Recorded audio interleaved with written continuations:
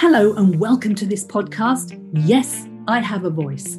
My name is Ruth Lewis Cost and I'm a caregiver, and I am blessed to be looking after my elderly parents. I started this podcast to remind ourselves that looking after those in need is a privilege. As unpaid caregivers, we need to have a voice. We need to be able to shout loud and be proud of our status. And caregiving has no age. People of all ages are caregivers. This is my way of supporting you all emotionally and practically, with tools from other caregivers on how to find the joy in your situation and make amazing memories. So let's dive into this week's episode.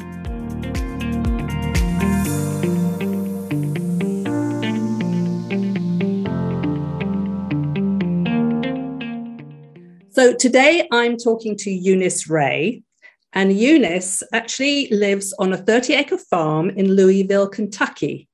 And of course, she has her caregiving journey. But what I want to ask you first, Eunice, is how has what you've done prepared you for what came into your life? Well, that's very interesting, Ruth. I think motherhood is about the only thing that prepared me.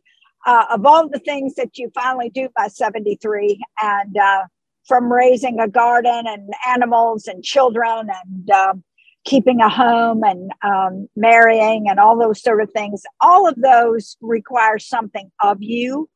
You pour yourself into each one of those endeavors, some by choice, some because it's it's a sense of duty. You must do it. And it's not something that I foresaw being a caregiver to my husband, but I was grateful for all of those little things along the way that gave me each piece that I would need to stretch and to be the very best that I could be at that demanding position in life, And what I do, I'm a publisher. I have published academic works for decades, and I'm a writer. I have been in network marketing for 20 years almost, and I've loved that because I think it's fascinating to see what the digital economy is doing and how it's changing all of us, And so being in that network marketing company, Arbonne, which is a health and wellness company, has been fascinating because it's kept me in touch with young people and kept me relevant and going.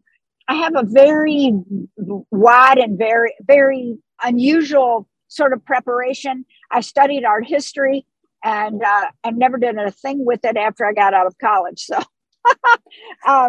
and so it's, we all think we go and study something. And unless it's a trade, most of us go to college and study and get a bachelor's of arts, bachelor of science or something like that. Never use it again. So That didn't help me really much at all. So, but many of my life experiences did, and I'm very grateful. What was the story with your husband? Why were you the caregiver for him? Well, Ron and I were married in 1989, and he came back from Vietnam. He was there in 1967 and 68, which was the most difficult years. It was all hard, but those were some of the hottest years for the United States and Vietnam. And he was highly decorated there. He earned 2 Silver Stars and Purple Heart. He was wounded and wounded very badly, actually, and had traumatic brain injury and post-traumatic stress. And no one, when they came back from Vietnam, no one really thought too much about it. You sort of were supposed to stuff that in a bag somewhere and get on with life. And he did. He went to law school and he graduated first in his class. I mean, he was a very capable, very not ambitious, but goal-oriented. He became a colonel in the Marine Corps, which was his branch of the service. And then one day, Ruth, here's a guy who can remember everything. And I mean, not just the day, but sort of the time. I can't remember the year, but he could remember with great certainty when something happened or dates in history. And all of a sudden, his processor, I call it, wasn't working as well and as efficiently. And I explained it away for as long as I could. And then it became apparent that something was very, very different. And so that led us to a 10-year period of decline. And it was my great privilege to take care of him through that period. Okay, so he was obviously at home with you all that time, presumably. He was home for the greatest part of it. I wanted to know, Ruth, what was going on. And, I just needed to understand what the condition was, what we were dealing with, what I had to look forward to, and what I would need to be ready to do. And we went to the Amen Clinic in Atlanta, Georgia. We drove down there, and they did many scans. We spent 2 days of testing, and they said, this is traumatic brain injury, and he also has PTSD, which are basically wounds, literally wounds in the brain. And while the brain will heal, it never forgets. It's kind of like that tennis elbow or the knees that the football players have or something. They go on and they're fine, but the day comes when you are older and things begin to wear out, or where you've had issues now become rise again to be needing to be dealt with. And that's what happened with him. And so it became apparent that something was different. We drove home, and, I realized that I would become, and I didn't realize it at the beginning, but I knew that I was going to be responsible for taking care of him. And we went through all the different phases, and, of capabilities, losing capabilities and all the rest. And the end of the story was, after he passed away 2 years ago in July, I donated his brain and spinal cord to a study at Boston University that is studying veterans and traumatic brain injury. And of course, he was a perfect specimen for that. And he would have been happy, I'm sure, with that. He was very much about taking care of the troops. And so they said, what he had was not just Alzheimer's. He had Alzheimer's. The neurological challenges developed into Alzheimer's, Lewy body dementia, which is a very special kind of dementia, and also ALS, or what we call Lou Gehrig's disease. And it's a muscle wasting disease. And it was all of that at once. And it was a stunning thing to watch. But Lewy body causes people to hallucinate and to also have obsessive movement, like they walk all the time. And when Ron could not remember how to get home, and about the last year of his life, he had to go into a nursing home, and the nursing home was a memory care center, and it had a huge hallway that circled the entire building, and he could walk safely in that environment. He couldn't walk at home in the winter. He couldn't walk at home. And, even if we walked with him, it wasn't easy to get that to work for him. So in this place, he could sit when he needed to, walk when he needed to. And then when COVID happened, I brought him home. I went every day to see him, Ruth. When he was I took care of him through that whole time. But when he was in the nursing home, I had to go every day because he's my job. He was my responsibility. And at COVID, they said, "Now you can't come in here anymore." And I said, "Well, if I can't come in here," and I, wanted to go and stay and all that, and I would pay for a room, I would do whatever. And they said, "No, that won't work." And I said, "Well, I'll be here in 2 days and I'll pick him up. We're going home." And which is exactly what we did, because I could not delegate that or let that go to anyone. It was my responsibility and my duty, my privilege, my heart to be sure.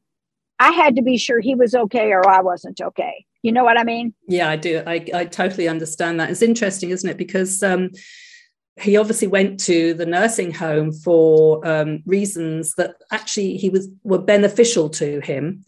as you say, because he could walk and everything. And I've got to a stage with my mother where I should say, along with my father, who made this decision, decided that she would be better off in a nursing home as well, because she was at home, lying in bed. She wouldn't get out. She has been diagnosed with Alzheimer's as well, and it was beginning to kind of go quite quickly. She was lying in bed, literally staring out the window. She would not do anything, but she wouldn't get out of bed. She wouldn't get dressed or anything. And even, the people we had coming in to help her couldn't get her to do this. So by actually finding a place in a nursing home for her has changed all that. Every day she's up, every day she's dressed. She is kind of in with whatever is going on there, all the activities that they have. She might not take part, but she actually loves being in with it. And I was with her today and I asked her how she enjoys that. She said, oh, that's lovely. So it was absolutely the right thing. Whereas, I think as sort of caregivers, we often feel that's what we don't want to happen. We don't want to have to, in the end, send them to a nursing home of some sort. But actually, this is proof, and what you've said, your story and my story is proof that providing you find the right one, it can be so beneficial for them. I agree. And I think that once you find the place, then I was guided by a wonderful physician at the Veterans Administration. I took my husband to the VA, not because they were so great about, caregiver, or so great with their treatment. There's no treatment really, but I kept him involved in that. And I was able to, again, get little pieces of what was to come and understand how to be prepared and how to be ready. And she said, the day may come when you will need for him to, in other words, I had a team, Ruth, of people who came 24/7. I did nights, but Ron needed to be out every day. So I had people, he began, and let me go and start back with a little bit, and I'll come back to the VA. When he first began, with this decline, and it was diagnosed and we knew it was happening, we really never talked about it. He was born in 1941. It's the World War II generation in a way. I was 6.5 years younger than he, but he was, they weren't emotive. They weren't, remember this? He was a Marine. So, he and I sort of had people who were there who could facilitate him doing to whatever he could do. In other words, the process of, say, the clothing that he wore, as long as he was able to manage the bathroom and the toilet, great. He could wear pants with a zipper and a belt. And when that became more problematic, and, one of the physicians at the Veterans said to me one day that, there'll come a time when he won't remember how to zip his britches. And I was just, you hear that and you think, what?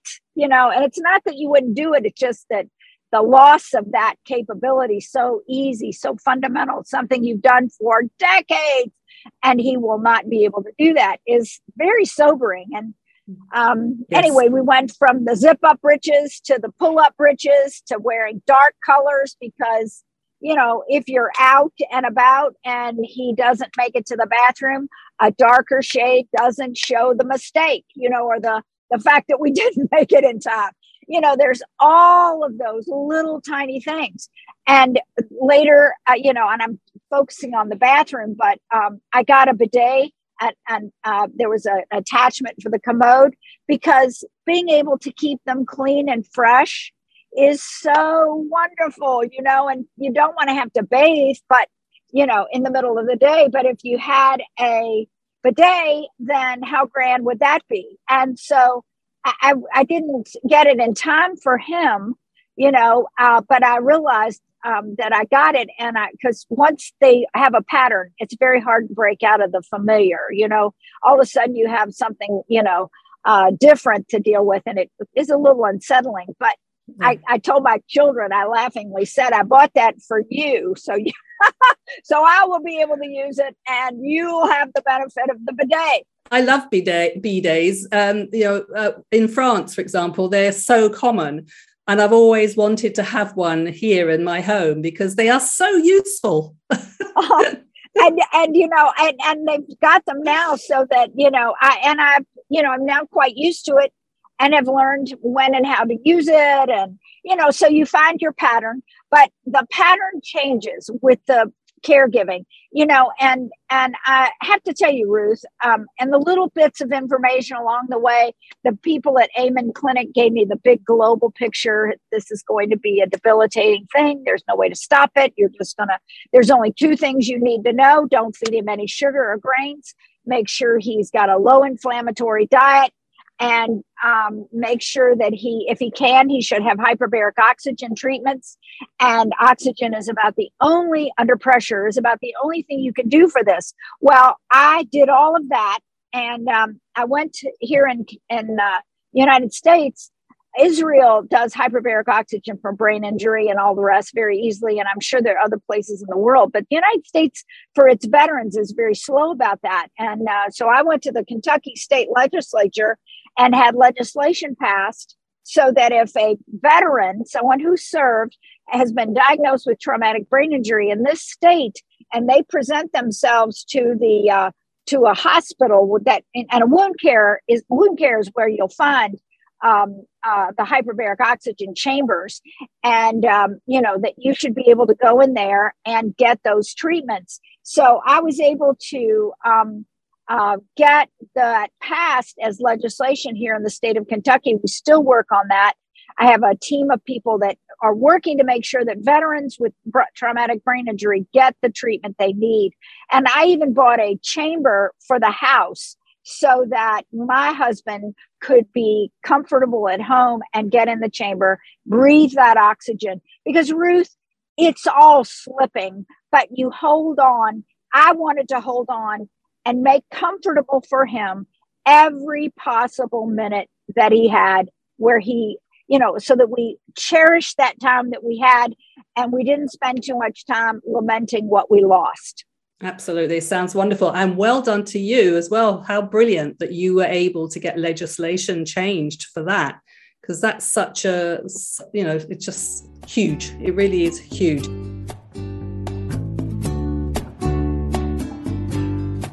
Eunice, I wanted to ask you a couple of things, actually. First of all, how were you able to sort of still bring joy into your life with your husband? Oh, I love him, Ruth. I still love him. I'm in love with him to this day.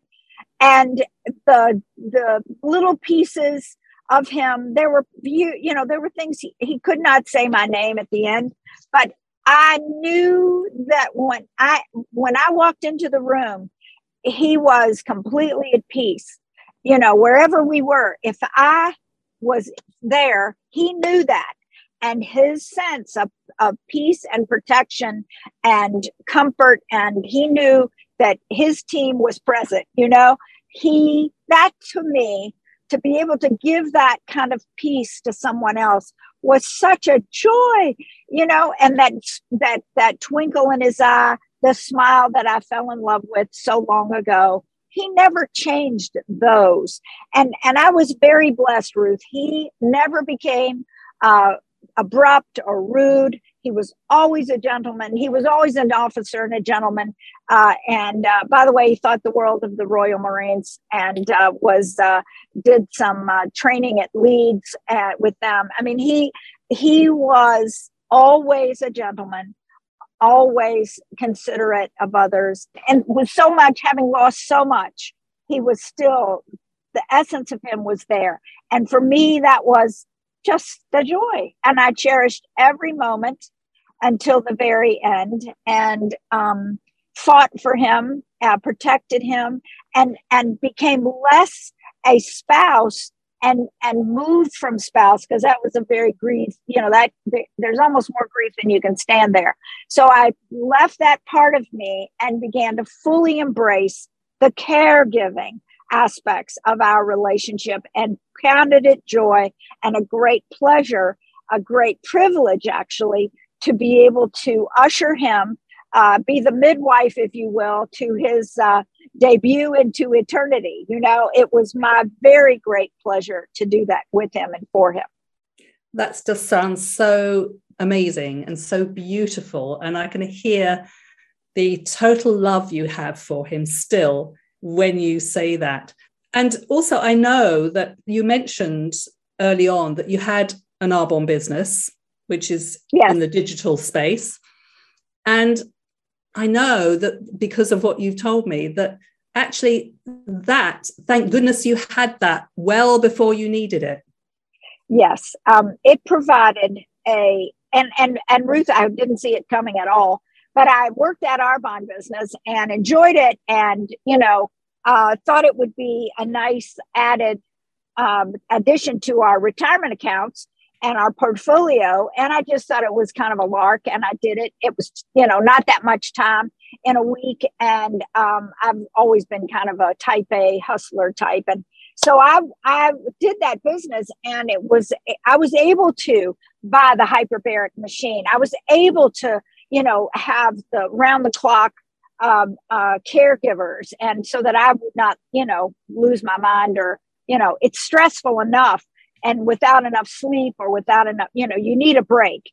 And you learn that pretty quickly, that your fuse is fairly short for that kind of, because you're totally involved in where they are. It's like having a toddler or a child that moves, that really can't make decisions. And so you're thinking about when they're eating, what they're doing, when they're going to bed, are they bathed, how they're clothes. In other words, everything that once was on his side of the to-do list in our marriage switched to me.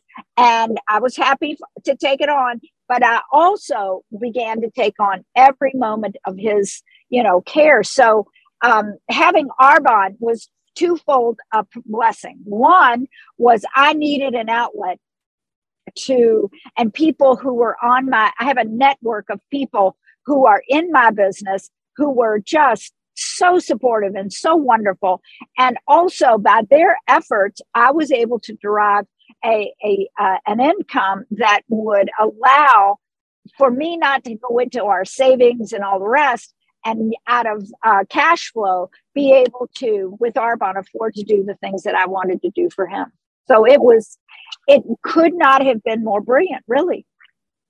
It's so often said, we should all prepare for impact. In other words, we should do something at points in our life where we don't think we really need it. And yet we do it for fun, whatever it is. And this is a prime example of the fact that you had started it, a long time before, and yet it proved to be, when that impact happened, you had it, and it was a support to you. And then, of course, there's also all the personal development that goes on with it as well. That must have helped you as well, hugely. Yeah, and the thing about it is, Ruth, I was grateful to have this business. Yes, I needed it at a particular time, but I have since, over these 20 years, having brought many people into this business and encouraged them to prepare for impact and also enjoy life along the way with this very lovely business that you can take every and anywhere. And I realize that impact comes to all of us. And if you're living in a lull between impact or before impact, then you need to be busy and making hay, as they say here, while the sun shines. When it's terrible to have to come into a time of great challenge and crisis and think, oh my gosh, what am I going to do now? I mean, I'm not ready for this. It's important in life to take those moments, especially when you're young and younger, and realize that the day comes and it's a child that's going to need extra, or it's your mother, or your parents, or someone that you're going to have to take care of, and or yourself or your spouse. And when that happens because of accident or event, that life has its events for all of us, that it is marvelous to be ready and to not be panicked in the moment. So though I had a great deal of grief to deal with, in the initial loss, and I tend to not spend too much time stewing in the grief gravy. I keep going because you can't afford the luxury of grief in the doing and the going. I did not have to add to that grief the terror of how am I going to pay for this, or how am I going to make this work financially? And because again, I'm on my own, my husband is not working or not busy, and there are changes that happen. And I transitioned into his caregiving years, and there were 10 of those of growing demand, 10 years without a hitch. And I wasn't ever anxious about how am I going to make this work financially, because I was already ready.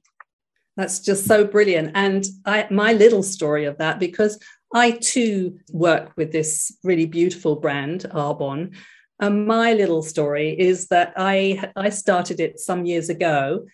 Then I had the personal growth to be able to retire where I was kind of ready to retire, but I wasn't fearful of retiring anymore. And lo and behold, although my parents obviously were getting elderly, but literally 2 years after I retired and therefore had more time, and I didn't have to, run to work and what have you, I had the time to be able to organize their care, to look after them, and still do. And that was my impact. And the fact that Arbonne helped me grow me in my personal development so that I could deal with it emotionally far, far better than I might otherwise have done. And it gave me the time freedom that I needed. So, we all have our stories, and that's mine. So, which is still continuing, of course, but it was just something that helped me so much. Well, it is a multifaceted business, and it has a way of helping each of us, maybe in different ways. They're the same themes, but I needed time flexibility like you.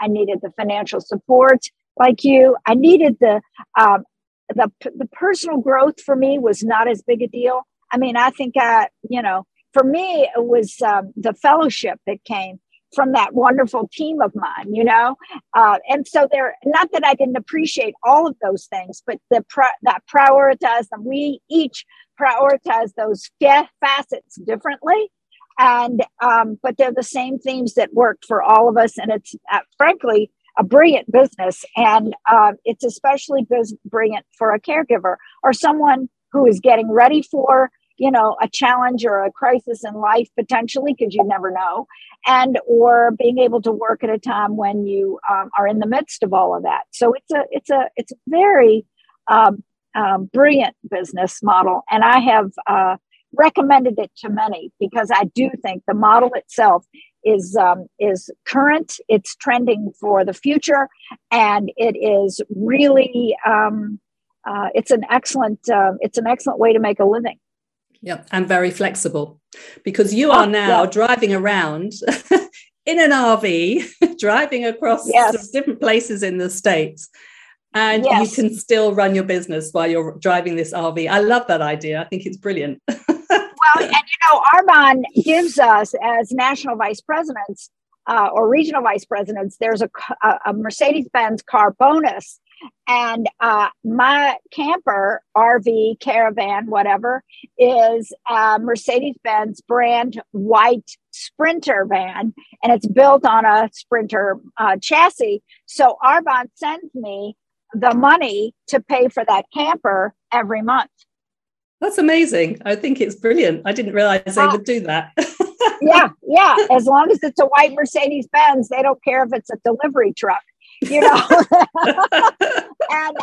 I have enjoyed my camper, and the thing I love about it is mostly because Arbonne's taught me that what I eat matters enormously, that nutrition is critical to longevity and anti-aging and all that. So I have my own food. I make my own shakes. I make my own, I have all of my own easily. I can transport my own food. I sleep in my own sheets and have my own pillow. That's critical. I agree. I can go wherever I want, and I say I go where the weather suits my clothes, and where I would like to be and the people I would like to visit. So I do try to get. I now. Ron has been gone for 2 years in July. You spend your first year as a widow in a fog, and I call it the widow fog. You're just been disconnected, and half of you is gone, and you're looking to make new patterns and figuring out how to live. And then by the second year, you have sort of become a little better defined as you again, at a very different place in life, and not a beginner, but a finisher. And, you want to live the life that you have, and all that remains as wonderfully as possible. And I am in that stage now where I am now beginning to define my life without Ron, but also, without that Sarah. I mean, certainly there's never ever going to be a fix for that, but I now can go on and be very excited about what's ahead. And I have appreciated Arbonne's intimate part, being an intimate a piece of that whole new development, post as a widow. And I'm kind of excited about it. Eunice, it's been an absolute delight to talk to you. I love your story. I can't wait to hear where you are next in your RV. Thank you. Thank you so much for joining me today. Well, thank you so much, Ruth. I enjoyed it completely. Thank you. Good night. Good night. Thank you for listening. And don't forget, if you like this episode, please head over to Apple Podcasts and leave me a 5-star review. It really helps. See you next time.